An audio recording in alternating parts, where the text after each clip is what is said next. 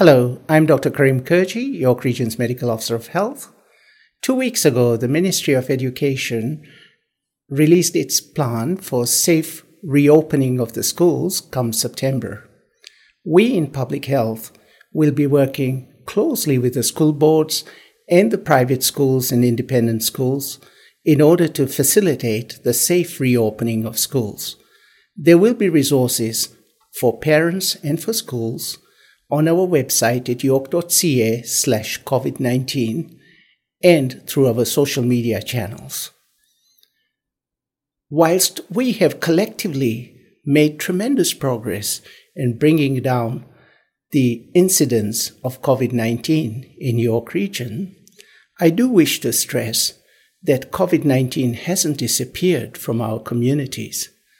For example, over the weekend, we had to follow up on 200 contacts. These were low-risk contacts as a result of different cases. So this emphasizes the importance of maintaining physical distancing and good hand hygiene principles, as we have to consider almost everybody else as potentially infectious. In addition, should someone have symptoms of COVID-19, mild though they may be, it is important that you seek out testing through the 3 assessment centers at our hospitals, and they are open 7 days a week. It is only through this testing that you would know whether you had COVID-19 or not, and we would know that you had COVID-19 and be able to follow up on your contacts. Past experience has taught us that knowing the diagnosis of COVID-19 is important to individuals, as sometimes the individuals react very badly to the infection. 2 weeks ago, the federal government launched the COVID Alert app. This app is supposed to alert you if you were in close contact with a COVID-19 case. It will work as long as most of us have downloaded this particular app.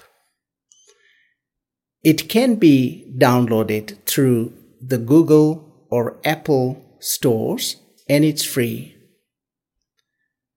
Finally, I would like to remind you that we need to continue physically distancing by 2 meters, wearing masks indoors and in transit, ensuring that we are washing our hands regularly. We need to disinfect commonly used surfaces, and we need to stay home if we are sick. If you do these things, plus accessing testing for COVID-19 through the assessment centers if you have any symptoms, then we should stay safe and we should continue to make good progress.